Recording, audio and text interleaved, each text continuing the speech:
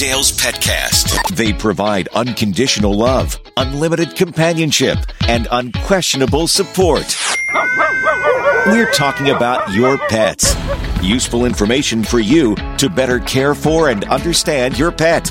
This is Steve Dale's Petcast, brought to you by MerrickPetCare.com. Welcome to the Merrick Pet Care Petcast. I'm Steve Dale, your congenial host, usually congenial anyway, and I will tell you I'm always excited about doing each and every one of these, but this one, I'm talking with a good friend of mine, and she's brilliant, Dr. Lisa Radasta, veterinary behaviorist. Go to dognerds.com, and we'll talk a little about that. But what we're talking about is people going back to their usual lives, and the dogs are at home saying, I didn't get the memo about this. I didn't know that was going to happen. You were home all the time. So, Dr. Radasta, there's this one cartoon, and in the cartoon, pictured is a guy with a leash, and he's walking toward his pets. One is a dog whose the tail's wagging back and forth. The dog is wiggling, so excited. Yay, another walk. This is my 12th walk, and it's about 10 in the morning. Another dog is in the corner, kind of hiding, like a little bubble above the dog says, I cannot take one more walk. I'm exhausted. Will he leave me alone already? And the cat is on the table, and the little bubble above the cat says, I wish they'd all go away, or something to that effect. But that's kind of how it is. You know, the dogs, we didn't expect this to happen. The dogs never got a memo saying, oh, we're going to be home all the time. I'm thinking different dogs reacted differently to that. Would that be true? That is true. And they're going to run the gamut just like we will. You know, every dog and every cat has their own personality type. So some dogs probably were neutral to us being home. Some were really excited, and some were kind of distressed. And the same with cats. I mean, cats, for some of us, not all of us, but for some of us, we kind of leave cats alone if they're sleeping or let them have their peace. But for some reason, we really want to get in there and spoon with the dog on the dog bed. And so dogs who have been home with us have not gotten a lot of reprieve from our love and affection. And yes, on the surface, I think that sounds really good. Like, who wants to be loved less? No one's going to vote for being loved less. But on the other hand, do I really want my husband sitting right next to me all day? Do I really want to be summoned every 15 minutes to stop what I'm doing to do something else?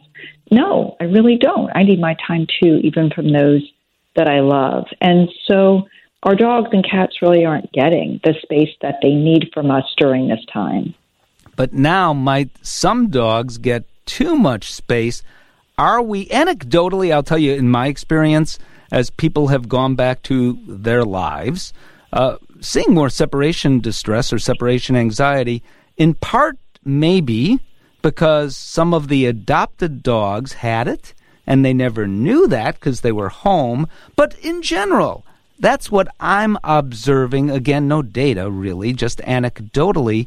Are you hearing and seeing the same thing? Well, I don't want to go off topic, but I think you and I have known each other for about 20 years, so you know that I will go off topic. That's okay. So what I'm seeing the most of, and I know you are too, is pandemic puppies who are fearful and aggressive. And that has been our pandemic, really, has been pandemic puppies. And we're not seeing an uptick in separation anxiety, but we are seeing an uptick in young dogs with behavior problems in general. And I suspect that's because these babies came into their homes and there wasn't a need to teach them to stay in a crate, right? Mm-hmm. Or to stay in a bathroom or any sort of confined space. There wasn't a need to teach them to be independent, besides the fact that that would have been really taxing for us to have to leave our house to go where? We couldn't go anywhere. So you take a walk in the neighborhood without your new puppy, that doesn't make sense.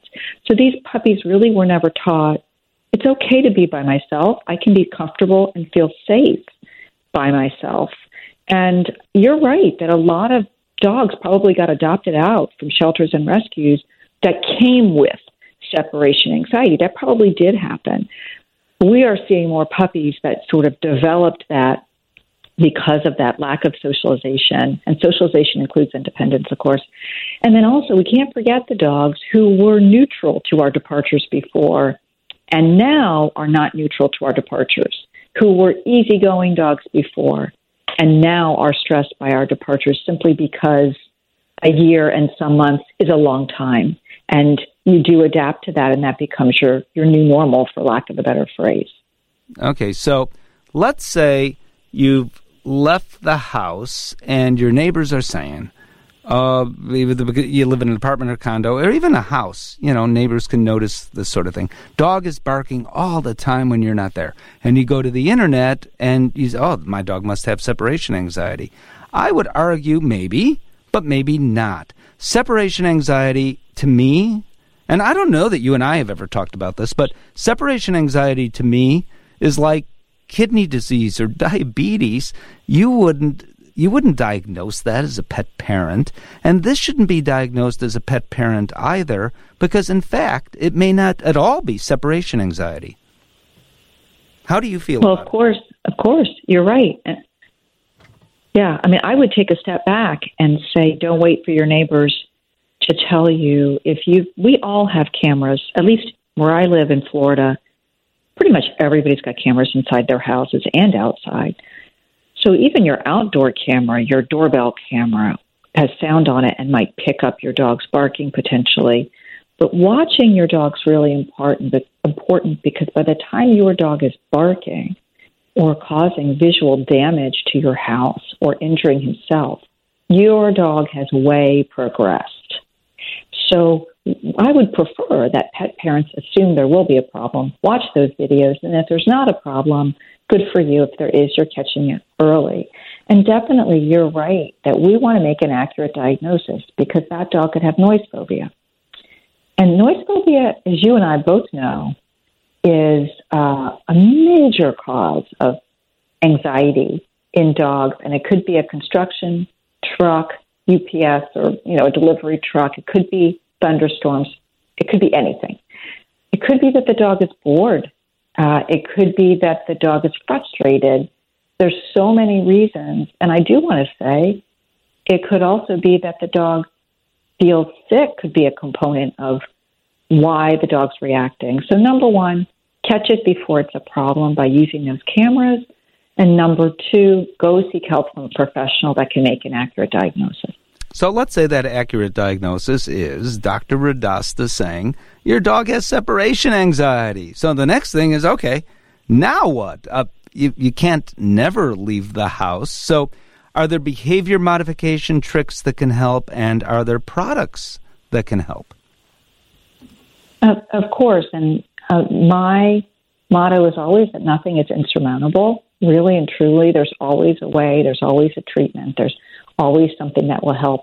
Isn't always easy, but most things worth doing and having are not easily acquired, right? So number one, there's the quick fixes.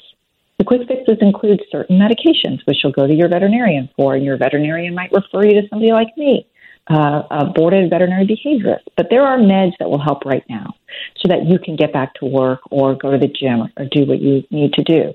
There are certain supplements. Not very many work really quickly, but there are certain supplements that might help as well. So there's that.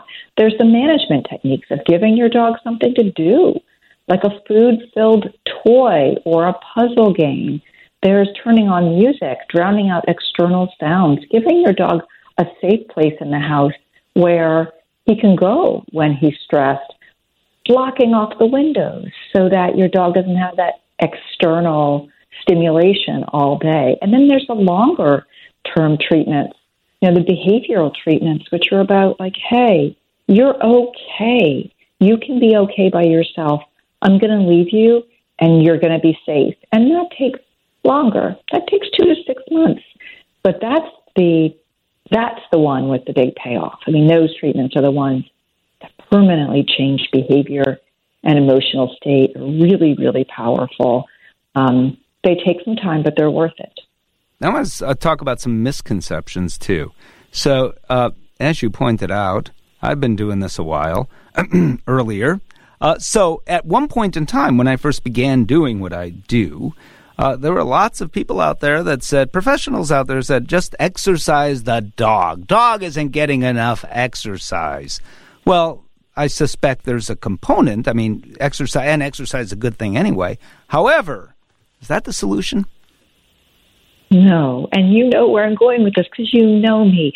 You know I'm an uptight, type A, check in the boxes, taskmaster. Like, you know me so well, but you also know I'm an exercise fanatic. Yes. Like religious, and it's not just enough to go and do a spin class. Like, I want to leave it all on the floor. And you know that I'm never less anxious or uptight when I'm with you, even after I've run 20 miles, right? So that's the common sense answer. But the scientific answer is there's no evidence that you taking your dog for a 2 or 3 mile walk will help with true separation anxiety. In order to release those endorphins that act neurochemically to calm the dog's brain, the exercise must be vigorous.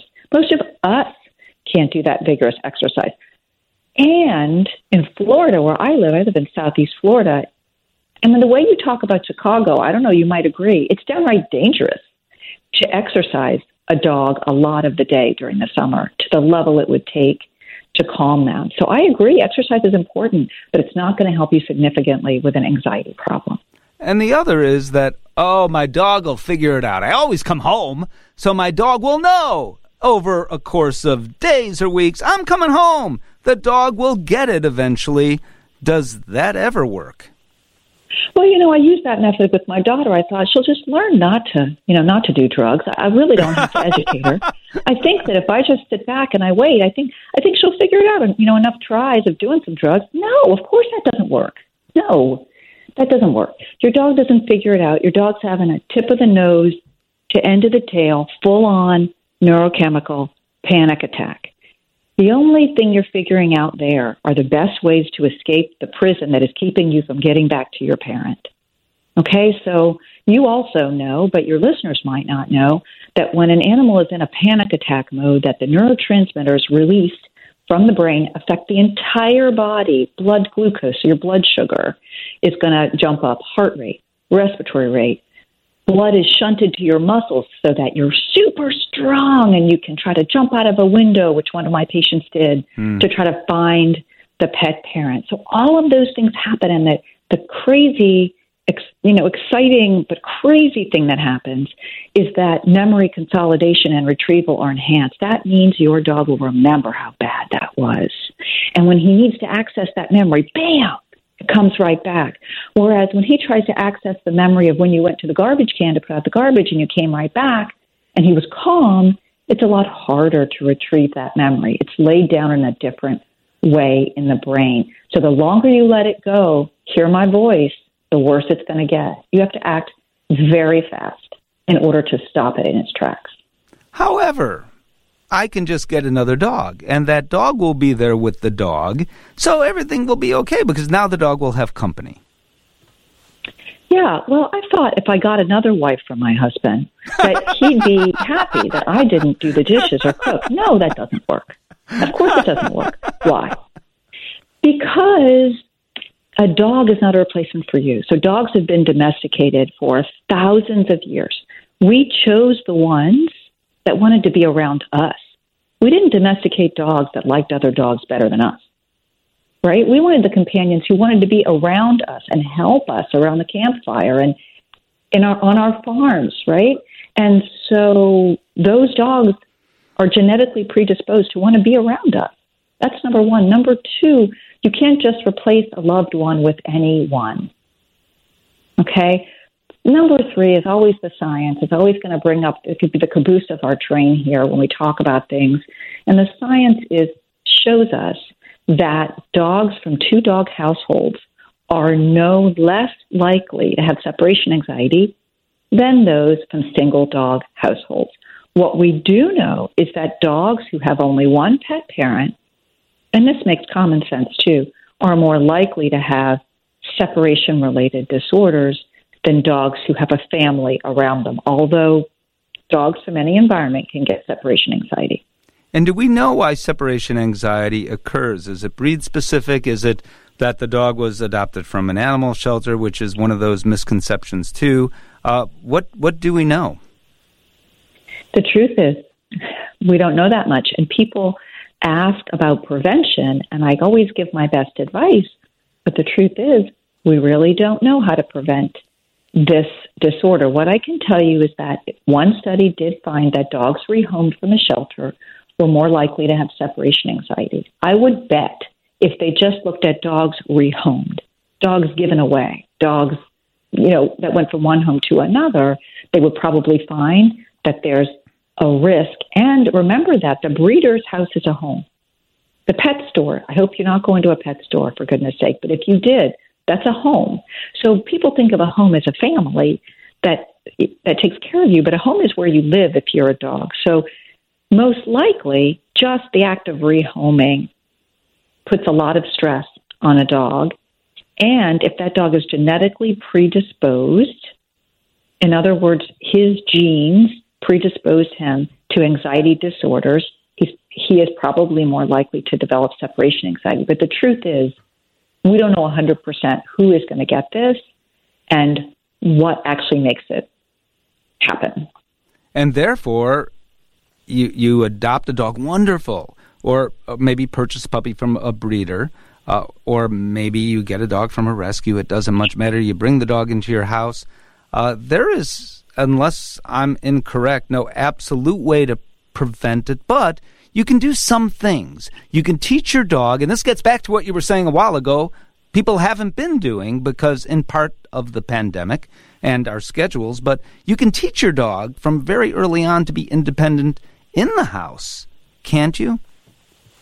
And then eventually outside the house.